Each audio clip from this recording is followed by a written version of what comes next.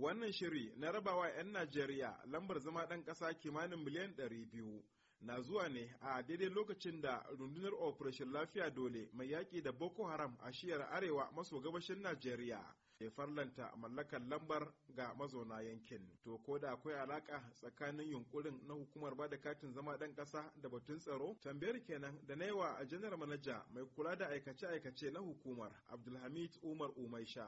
Alakar su a gurguje shine arewa ta maso gabas inda muke da Borno State, Adamawa da Yobe inda ake abin nan. Zancen tsaro babban zance ne. Ita namban da muke bayarwa yana taimakawa masu aikin tsaro su iya sanin waye ne mai laifi waye ba laifi. Zancen tsaro ba wasa da ita.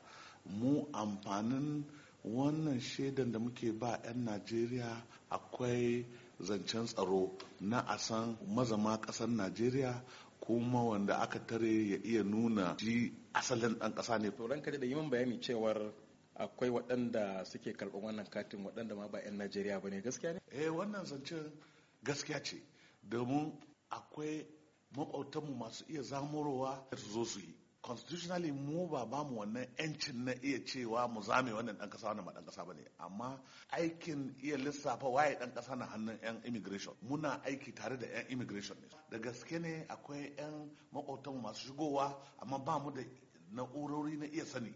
Abdulhamid Umaisha ya ce hukumar bada katin zama ɗan ƙasa na maraba da yadda rundunar Operation Lafiya Dole a shiyar arewa maso gabas ta farlanta karɓar wannan kati ga mazauna yankin.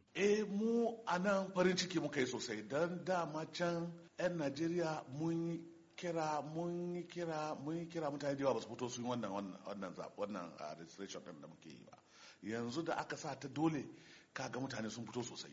Masana tsaro irin su Dr. Kabiru Adamu na ganin muhimmancin wannan aiki. Lalle ba shakka rajista na ɗan ƙasa yana da muhimmanci ga tsarin tsaro. Na farko shi zai ba ma hukuma ko wace iri ce ta san wane ne ɗan ƙasa, me ma yake yi, me yanayinsa. Alƙaluman da za a tattara ta wurin wannan rajista ɗin ƙasa za ta yi amfani da shi wurin duk wani tsari na tsaro. Wurin bincike misali wani ya yi wani laifi ana son a gano wane ne shi, to wannan ma na iya taimakawa don kafin a yi rajista din ana daukan wa'yansu muhimman abubuwa daga shi wanda za a yi ma rajista, wanda turanci ana ce musu biometric, wato dan dangalan hannun yatsan mutum da kuma wani lokaci hadda na ido ma. Yanzu dai abin jira gani shine irin tasirin da wannan hoɓɓasa zai yi musamman ga sha'anin magance matsalar tsaro a Najeriya.